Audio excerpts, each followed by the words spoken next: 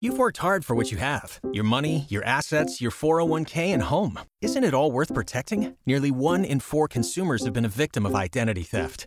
LifeLock Ultimate Plus helps protect your finances with up to $3 million in reimbursement. LifeLock alerts you to identity threats you might miss. And if your identity is stolen, your dedicated U.S.-based restoration specialist will work to fix it. Let LifeLock help protect what you've worked so hard for. Save 25% off your first year on LifeLock Ultimate Plus at LifeLock.com/aware. Terms apply.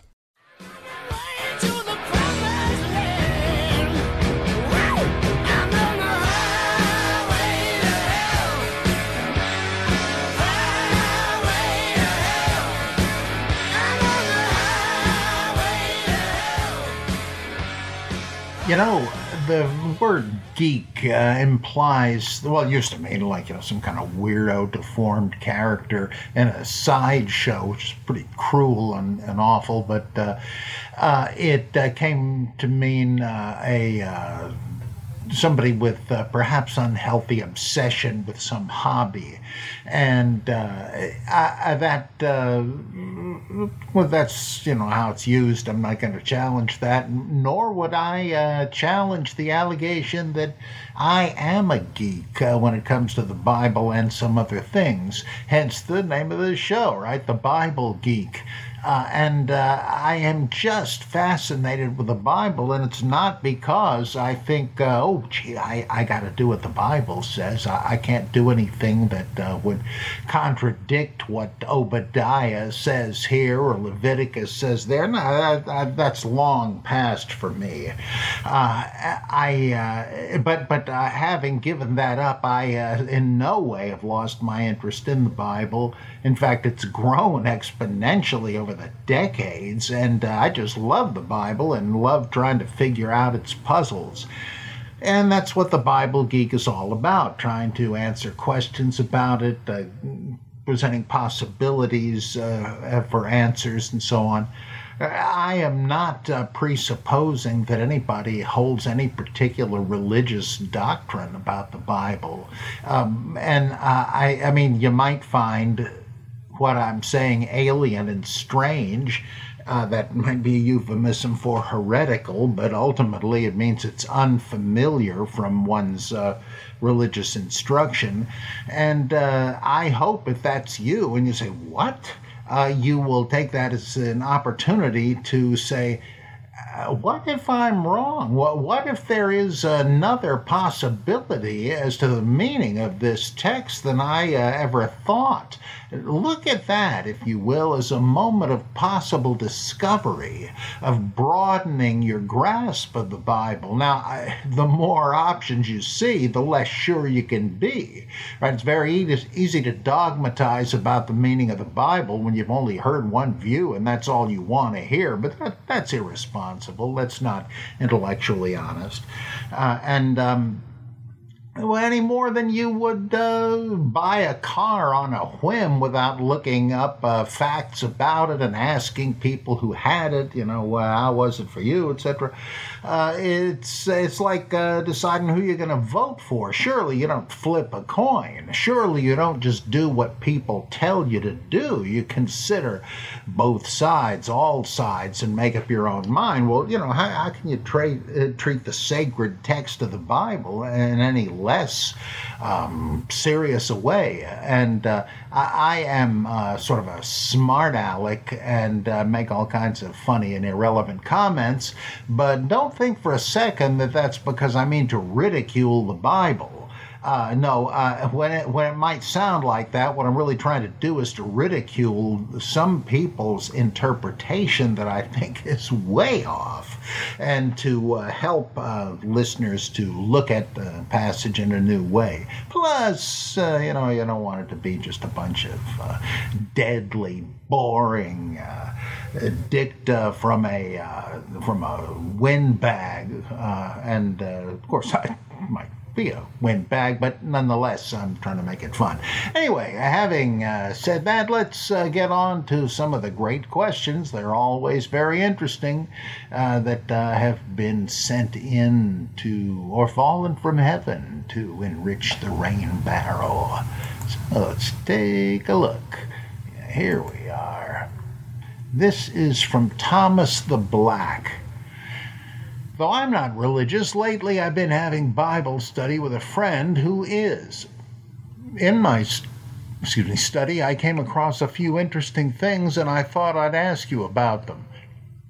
The first is about, quote, certain, unquote, women in Acts 1, verses 13 and 14, where the Bible says Peter and John and James and Andrew, Philip and Thomas, Bartholomew and Matthew, James son of Alphaeus, and Simon the Zealot, and Judas son of James were all having a seance.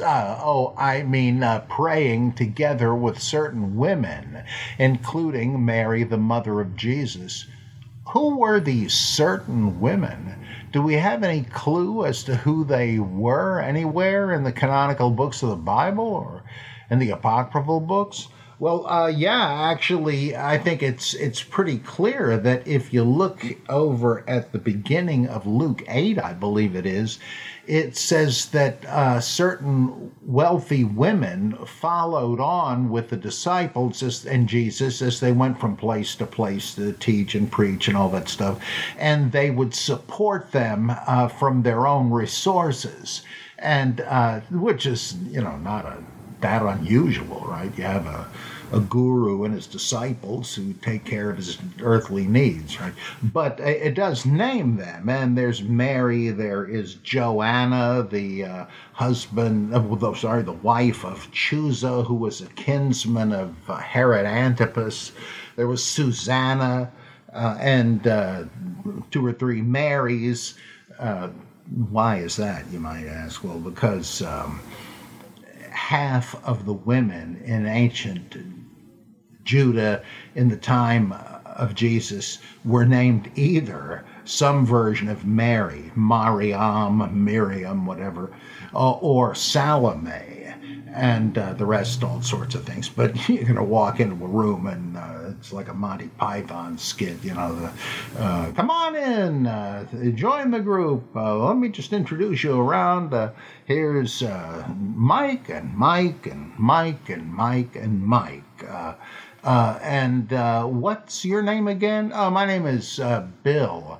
And he says, would you mind if we called you Mike to avoid confusion? I mean, I've always experienced that because when I was named Robert, loads of other kids were. And so wherever I go, if there are any fossils as antiquated as I am, there's liable to be a bunch of Bobs in there. But I'm not complaining because there's something about that name.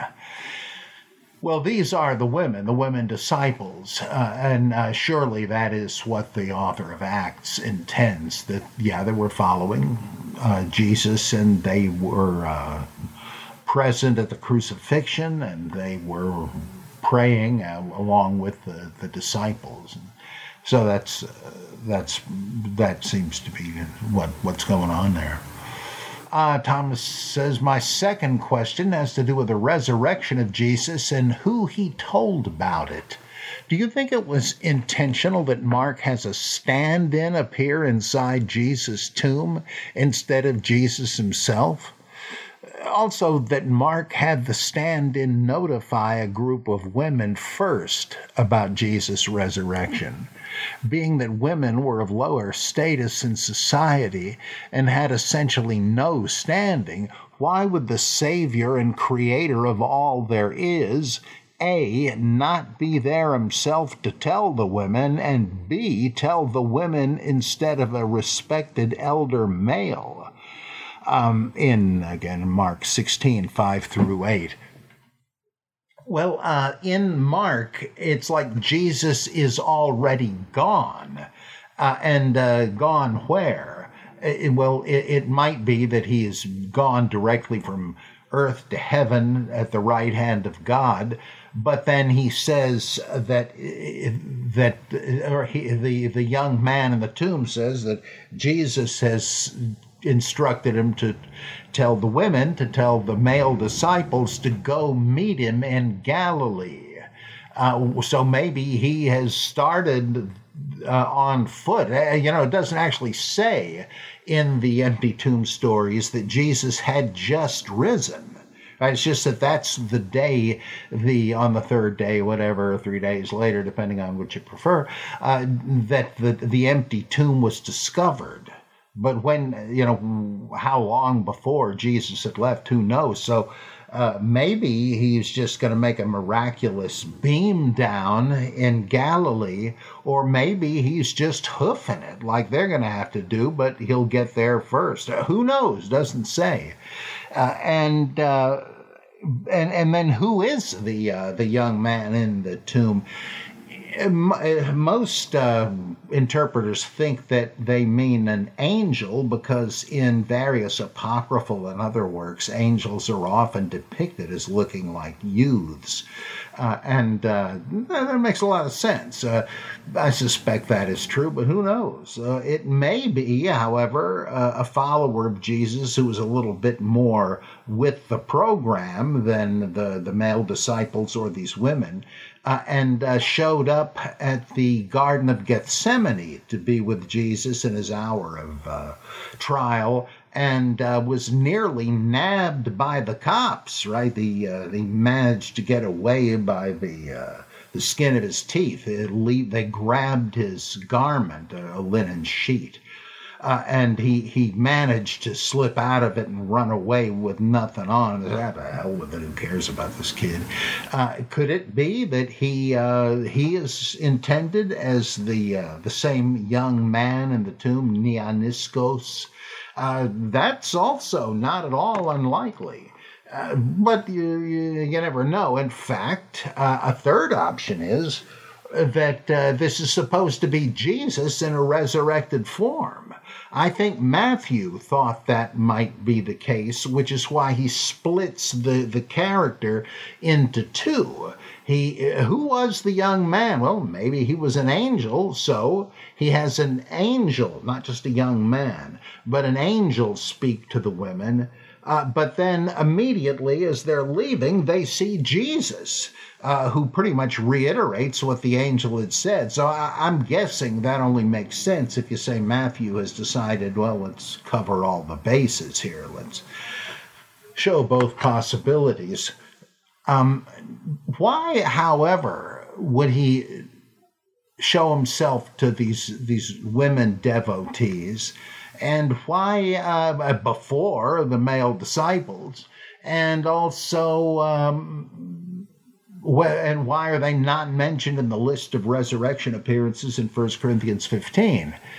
Well, I think that, and I'm pretty sure of this, that what you have there is a tradition, a set of stories circulated in the groups of chaste women, the so-called widows and virgins, perhaps literally, or perhaps they've left their partners and committed themselves to a kind of charismatic, prophetic celibacy, like the female judge, Deborah, for instance.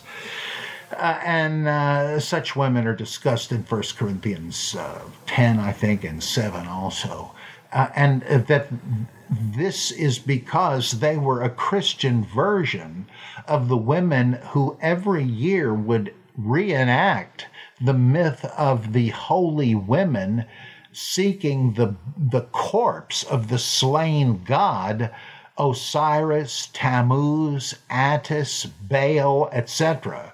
They all had pretty much the same story, that the young god died in some kind of battle or accident or whatever, and that his consort, lover, whatever, decided to go find the body and see what could be done for him, and winds up raising him from the dead.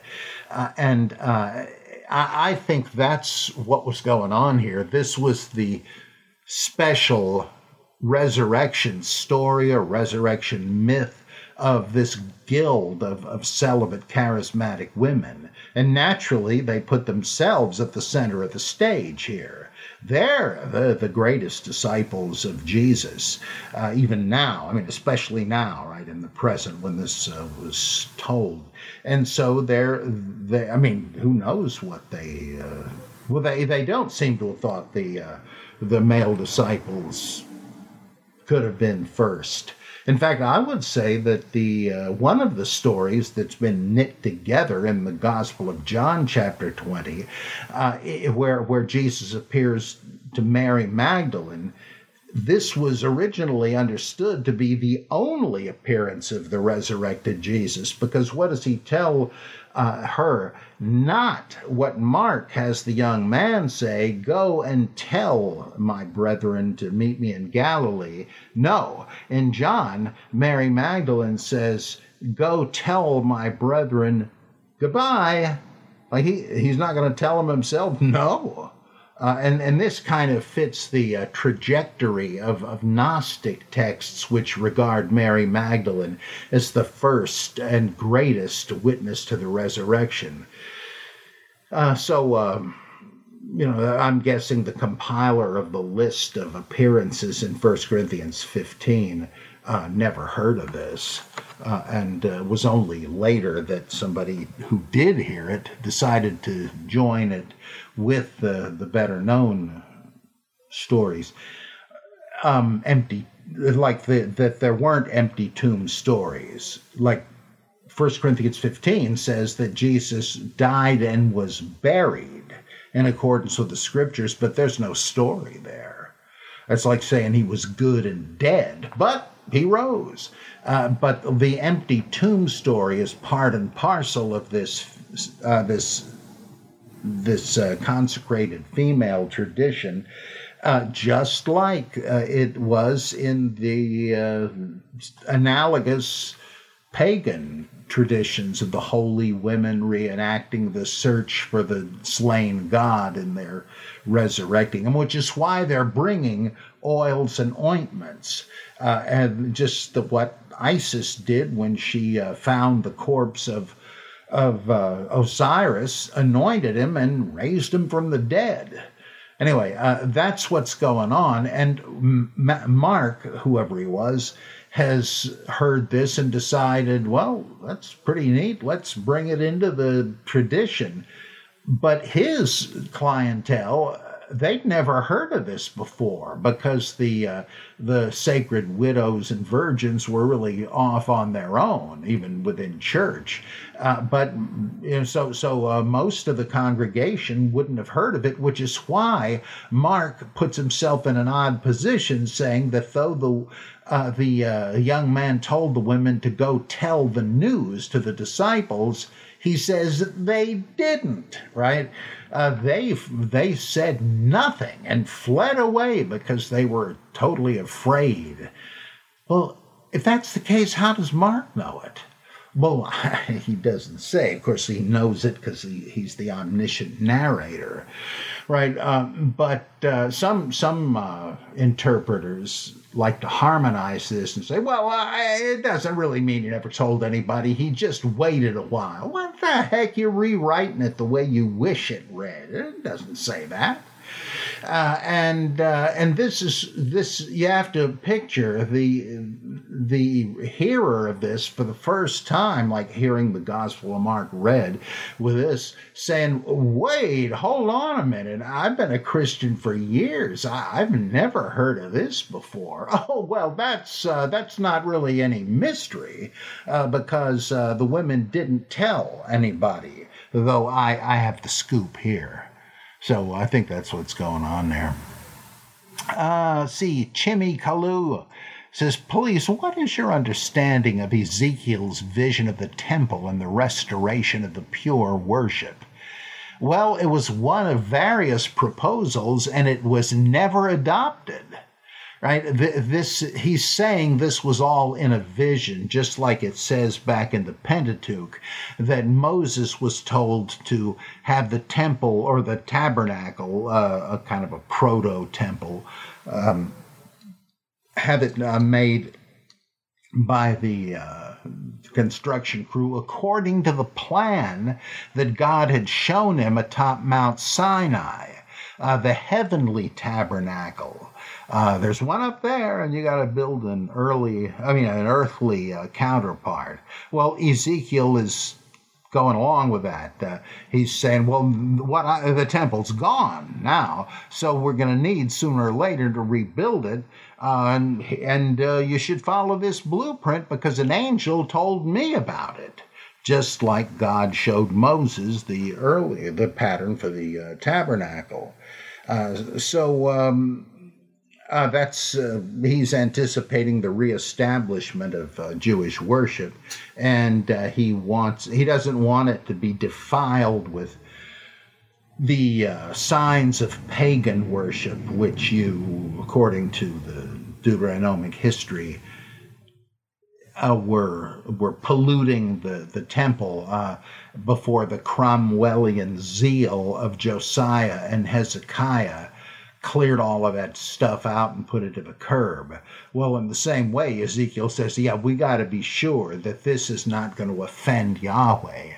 Now, I would like to take the liberty of reading you some paragraphs from my book, Holy Fable, Volume 1. This has to do with Ezekiel's vision. And I think I throw some light on this that I've never heard from anyone else. This is Ezekiel chapter 1. The calling vision, this is not a direct quote, this is me, right? The calling vision of Ezekiel is much longer and far more elaborate and detailed than that of any other prophet, despite the fact that it shares several points of similarity with Isaiah 6, right, where Isaiah sees Adonai sitting on his throne in his temple with the seraphim surrounding him. Many today, though no Old Testament scholars, believe that Ezekiel witnessed the touching down of a spacecraft and recorded the incident in chapter 1. This is a fascinating reading of the text. It was easy to dismiss until NASA engineer Joseph F. Blumrich, initially scoffing at the notion, took a close look at the text. To his utter astonishment, he found that the description of the Merkavah, or throne chariot of God, makes sense as a description of a landing module descending from a larger mother ship. Piece by piece, Blumrich explains how virtually every detail of the description of the throne chariot and the four-faced cherubim supporting it corresponds to the description of the throne chariot, and the four-faced cherubim supporting it corresponds to the description corresponds to the necessary parts of such a mechanism, most of which would not be beyond the capability of 20th century technology. In short, it would work. Blumrich is no wild-haired pseudo-scholar on the History Channel grinding an axe. His analysis is quite serious and most impressive. Should we accept it? If we reject it, it should not be because we approach it deductively with the assumption that there cannot have been extraterrestrial visitations. I should think it better to examine the evidence and arguments on their own merits, come what may. By the way, this book is Blumrich's The Spaceships of Ezekiel. Personally, though impressed, I am not convinced. For one thing, much of Blumrich's case depends on the traditional but now untenable assumption that the writer of Ezekiel was an actual eyewitness. But I suppose one might suggest that the author, whoever he was, had access to an eyewitness account by someone else and decided to insert it into his own book. The eyewitness theory, it must be admitted, does seem to explain one puzzling feature of the text, namely that the scene goes into much more detail than would be necessary if the point were simply to depict a prophetic calling vision. Just compare it with Isaiah 6. But then we must ask whether an eyewitness, especially given the astonishing sight in question, could possibly have recalled everything in such minute detail. We possess a number of pieces of Near Eastern iconography depicting divine thrones upheld by winged, even four-winged creatures, even full of eyes, as these guys are said to be. So such imagery was likely familiar to our author, implying he could simply have adapted several features of it to his own composition, even as the author of the book of Revelation borrowed and reshuffled bits of the inaugural visions of both Isaiah and Ezekiel in Revelation 4, 6 through 11. In fact, that is what I think he did. But still, why all the details about the design and motion of the wheels, etc.? Here's my theory. The minutely detailed description of the throne chariot of Yahweh is of a piece with the similarly and tediously explicit blueprint of the temple in chapters 40 through 46 of Ezekiel.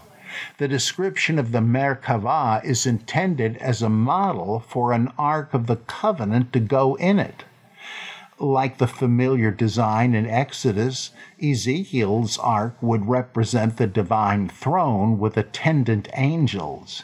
And as the one described in Exodus 25, 1 through 22 was portable, to be carried by poles running through metal loops along the sides, Ezekiel's was designed to be rolled along and to change direction easily as needed. Thus the intricate details, a set of directions for building it. Would Ezekiel's ark have featured a bejeweled effigy of the god Yahweh on his throne? Perhaps so, given the careful phraseology of Ezekiel 1, 26 through 27, attempting to distance the sitting figure from the genuine article, which not even a gifted Bezalel or an inspired Aholiab, Exodus 31, 1 through 11, could ever approximate. Wouldn't this make sense if the point were to say, this figure stands for Yahweh as inadequate as it must needs be in depicting the real thing? I suspect that the Exodus Ark, too, originally featured an enthroned Yahweh statue, since the aniconic, no image, refusal to depict Yahweh must have begun with the Deuteronomic reform, quote-unquote, which I place much later than most, in the Hasmonean period. This passage from Ezekiel became the basis for an esoteric practice of visionary meditation in the centuries to follow, the so-called Merkavah mysticism, whereby ambitious adepts would meditate on the vision of the throne chariot, hoping to experience the same vision for themselves. But such an out-of-body journey was not to be undertaken lightly, as the famous rabbinic anecdote of the four who entered paradise makes clear.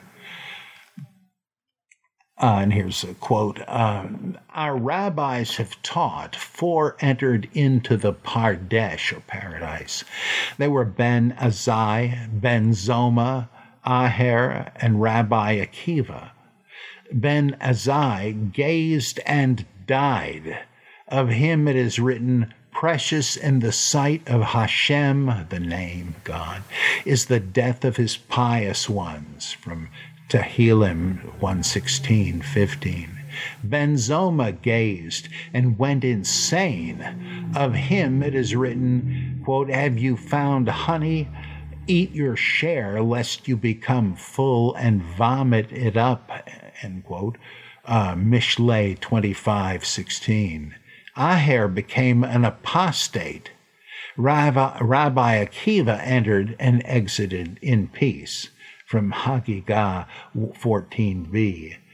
This striking tale is a variation on the biblical warning of Exodus 33:20. You cannot see my face, for man shall not see me and live. Compare Genesis 16:13 and Judges 13:22. How powerful is this cautionary tale? One of the visionaries died of shock at what he saw. Another went insane, his circuits blown by what he had seen. A third could not understand it adequately and began to teach heresies inferred from his vision. Only the great Rabbi Akiva had what it took to return safe, sane, and orthodox.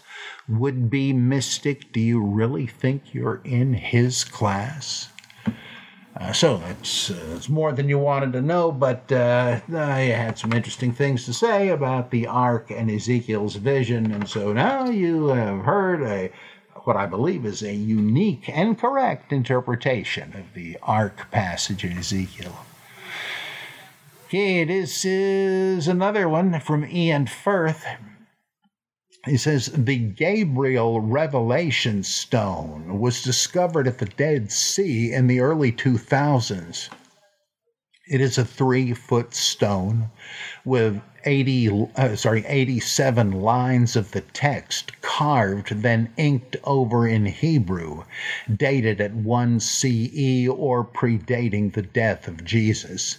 The stone says in one place, I am Gabriel. In 3 days the sign will be given. By 3 days return to life.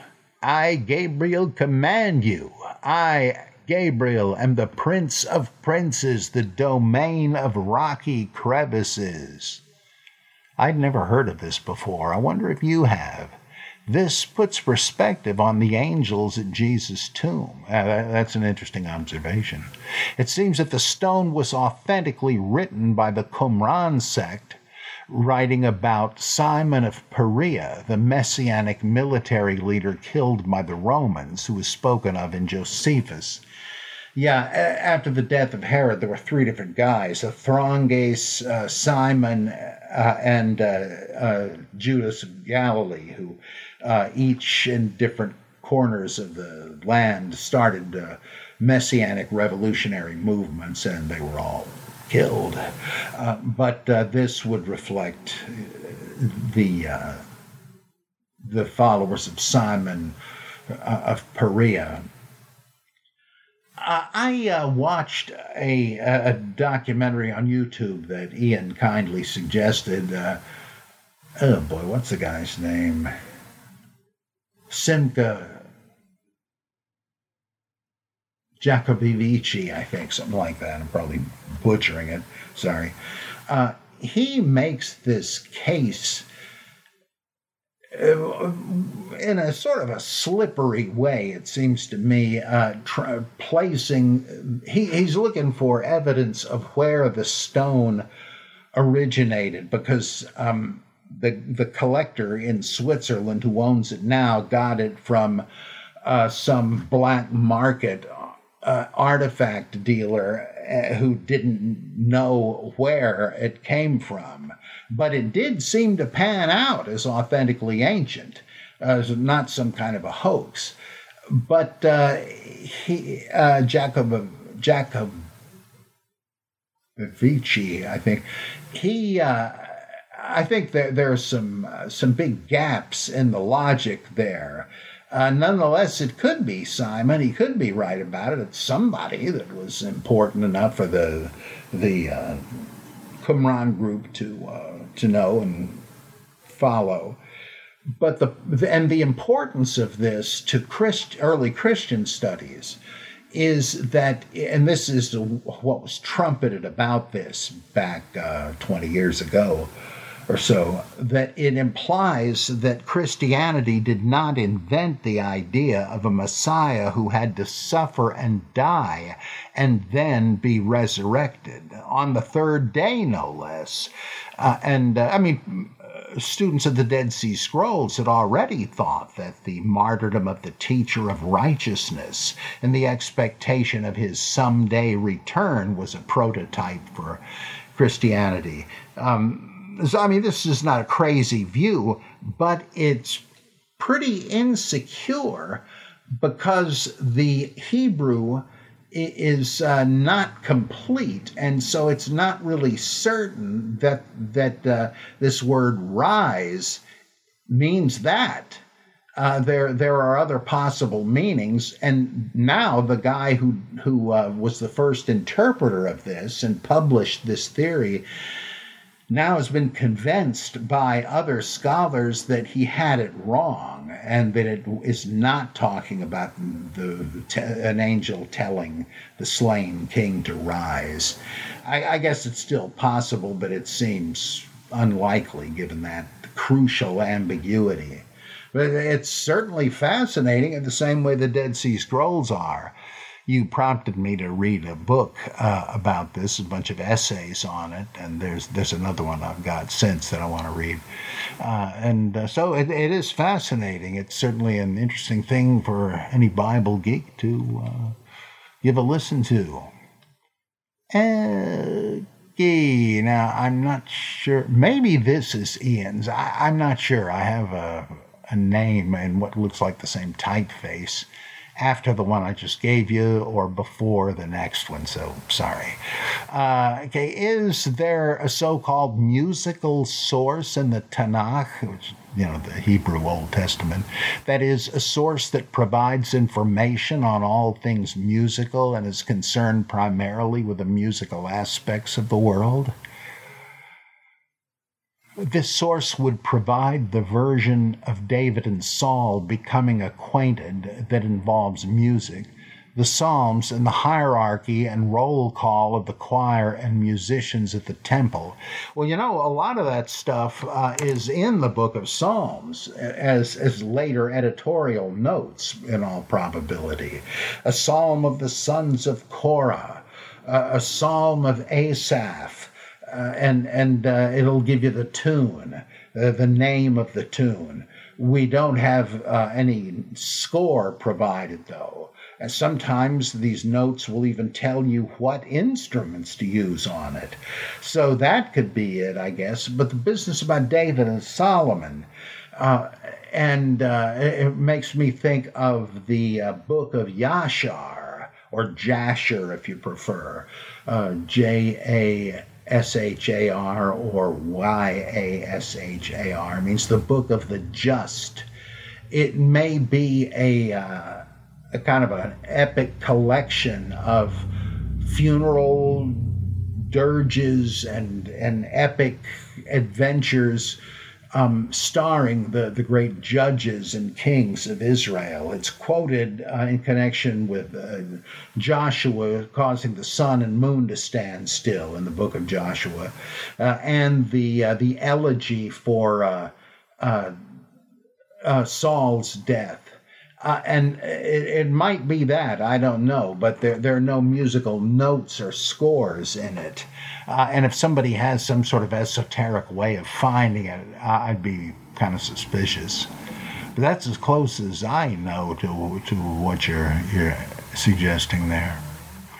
Okay, who is this geekish one? This is Ryan from Illinois.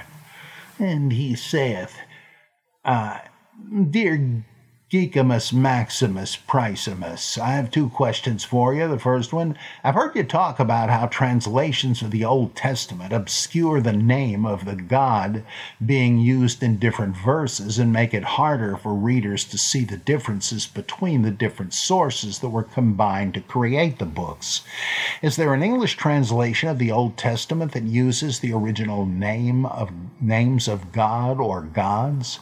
I'm looking for a translation that uses El Elyon, Yahweh, and El Shaddai in the verses where they originally appeared, instead of substituting Lord, God, Almighty, or Adonai in their place. Any recommendations would be appreciated. To tell you the truth, Ryan, I have not kept up with the most recent crop of Bible translations. The last one I'm sure about is that the original Jerusalem Bible did have Yahweh, but with the others, I don't think they even used that.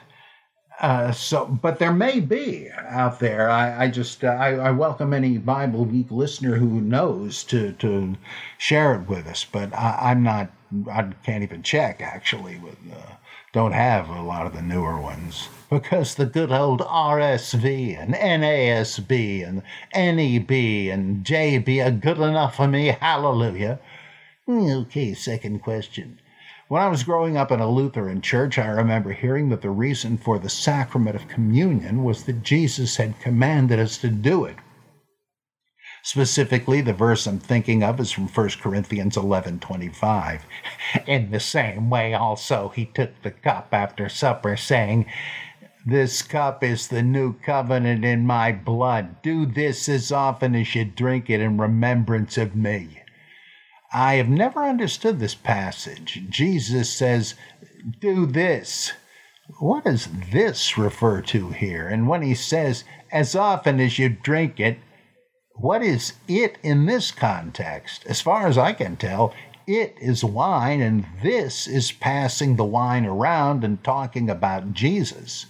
So to deconstruct the verse a little, what Jesus is saying, do this, passing the wine around and remembering Jesus, as often as you drink it, wine, in remembrance of me. That interpretation seems to have Jesus telling us to remember him every time we drink wine under any circumstance, not just twice a month in church. Is my interpretation way off? This passage doesn't seem to make any grammatical sense to me. Can you shed some light on it? Well, I think that probably Alfred Loisy was correct, the great Roman Catholic modernist, who said that though this is presented in a narrative as what Jesus said at the Last Supper, it doesn't sound like spontaneous speech even at a grave occasion. It sounds like part of a liturgy where the celebrant holds up the wine and says, do this in remembrance of him, or if he's speaking in the person of Christ, in remembrance of me. And the bread, as often as you eat this, meaning the celebratory commemoration of him. It was certainly taken that way in the early church, and it sounds that way to me. You know, it's interesting, by contrast, to think of all the Jesus movies you've seen where they depict this, and the script writers know that doesn't sound like natural speech. So to make it seem more natural, they change it up a bit. Like in Jesus Christ Superstar, he says, this is my blood you drink, this is my body you eat, if you would remember me.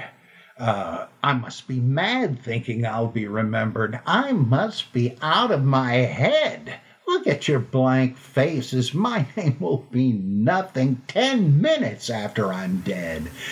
Or in The Last Temptation of Christ, etc.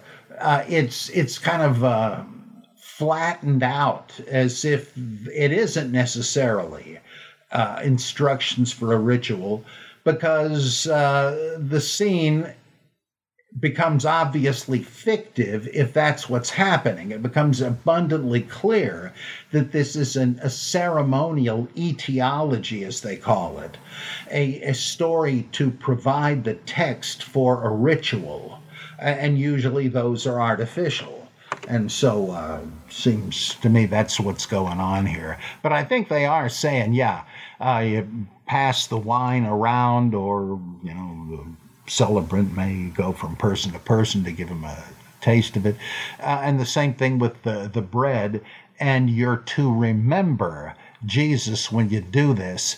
And that's kind of like elsewhere in 1 Corinthians, where it says, you got to be serious about this. Remember what you're doing. If anyone eats the body and drinks the blood without knowing what he's doing, without in a false way, without recognizing the body of the Lord, he's going to be in big trouble. And in fact, I suspect that's why a number of your congregation have recently gotten sick and died. And God was always pulling stuff like that in Exodus and so on, right? And boy, that's really bringing out the big guns, right? And so it's the same idea. You've got to discern the body and blood of Christ. And I think that's kind of implied here, that it's a heavy-duty cautionary warning. You know, don't participate in this if you're not going to do it with the right attitude. Thank you, Ryan.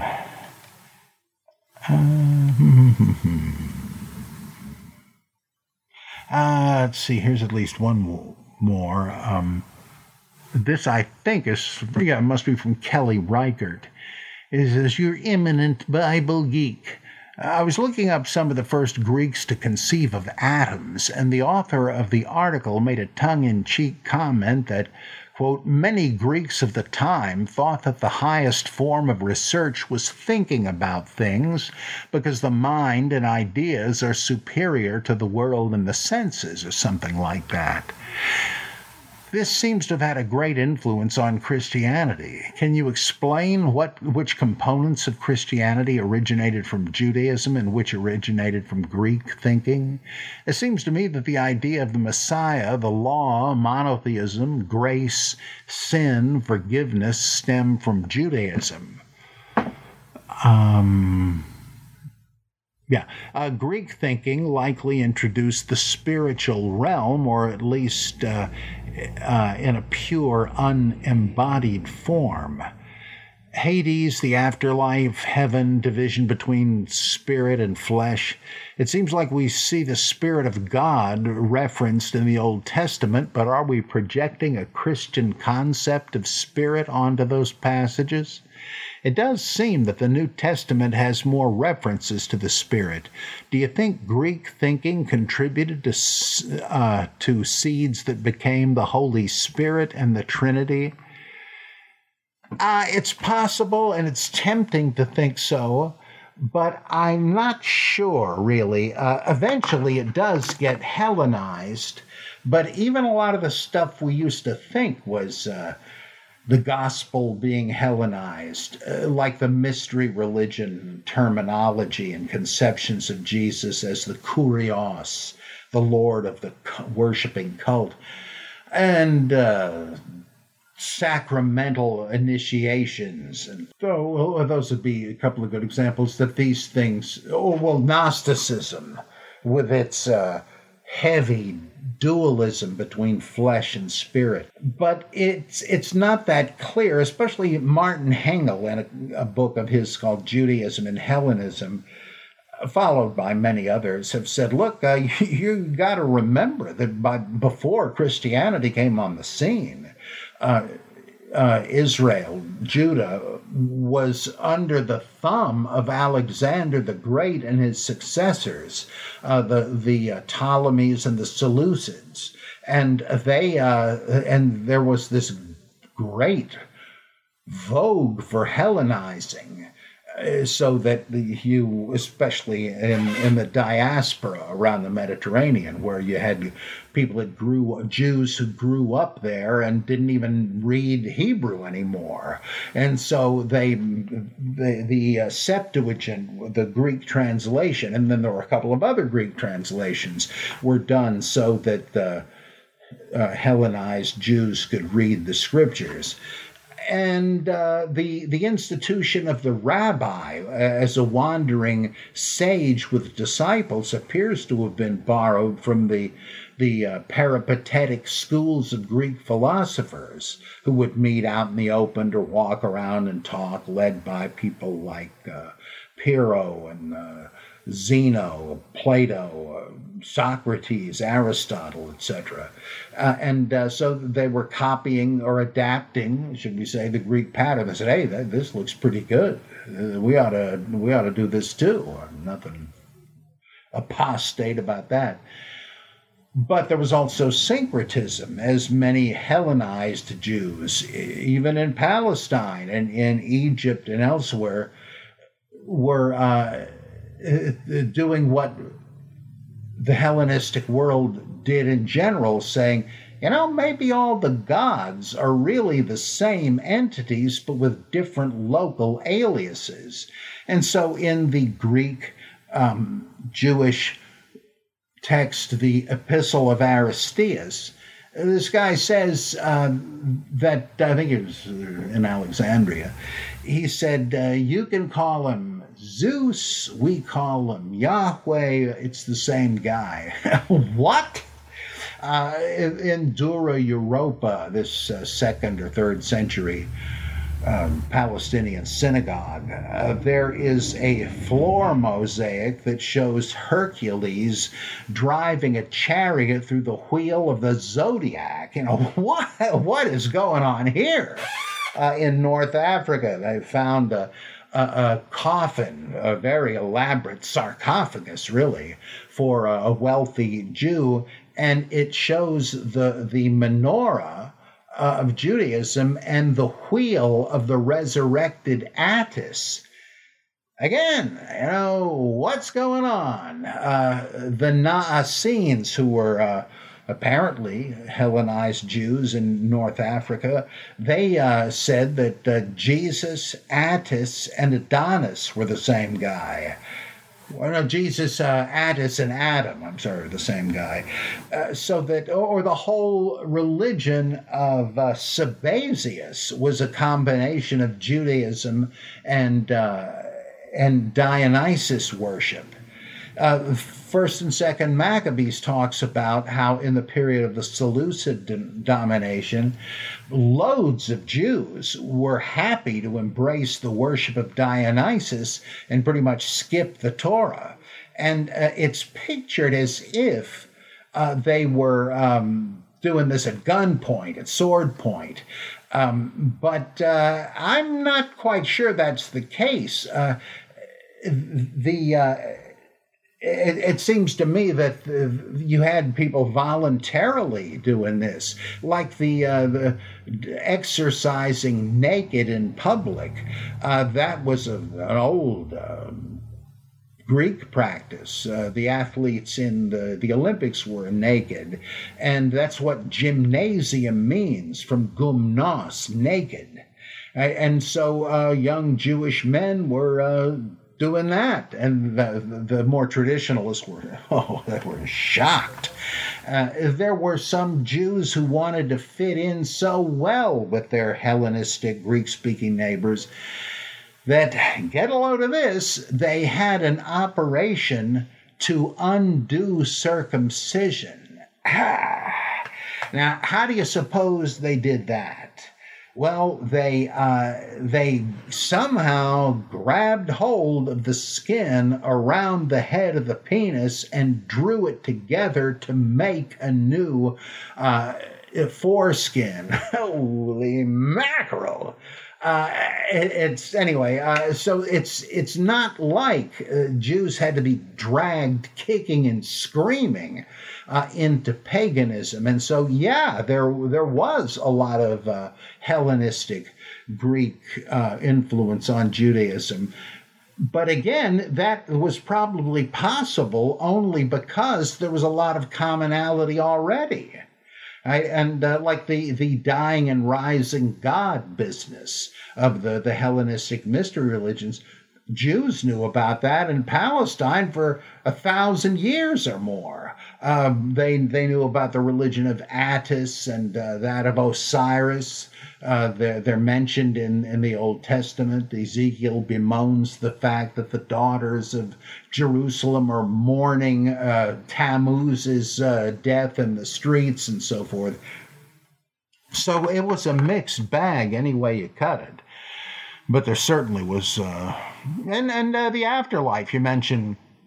It looks like the first ones you read in the Bible anyway, like Genesis and some of the Psalms, they either say there was no afterlife, or that there was, but it wasn't much to speak of. It was just sort of a gray, shadowy, dusty parking garage for the ghosts of the dead that would never end. What a mess. Nothing to look forward to.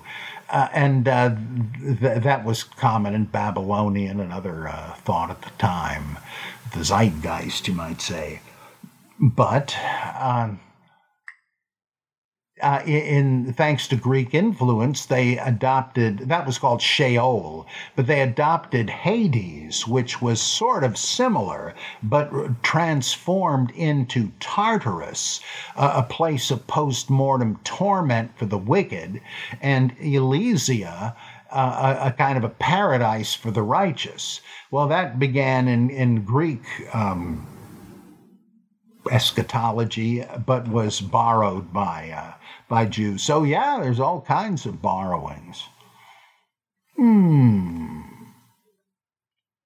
Oh, let's see, how much more have I got in the rain barrel? There's kind of a lot. Maybe I'll have mercy on my voice and stop it right there.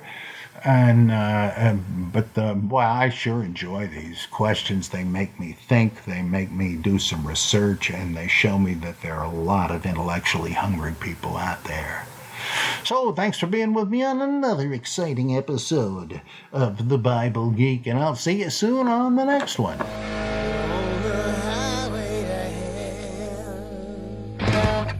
You've worked hard for what you have. Your money, your assets, your 401k, and home. Isn't it all worth protecting? Nearly 1 in 4 consumers have been a victim of identity theft. LifeLock Ultimate Plus helps protect your finances with up to $3 million in reimbursement. LifeLock alerts you to identity threats you might miss. And if your identity is stolen, your dedicated U.S.-based restoration specialist will work to fix it. Let LifeLock help protect what you've worked so hard for. Save 25% off your first year on LifeLock Ultimate Plus at LifeLock.com/aware. Terms apply.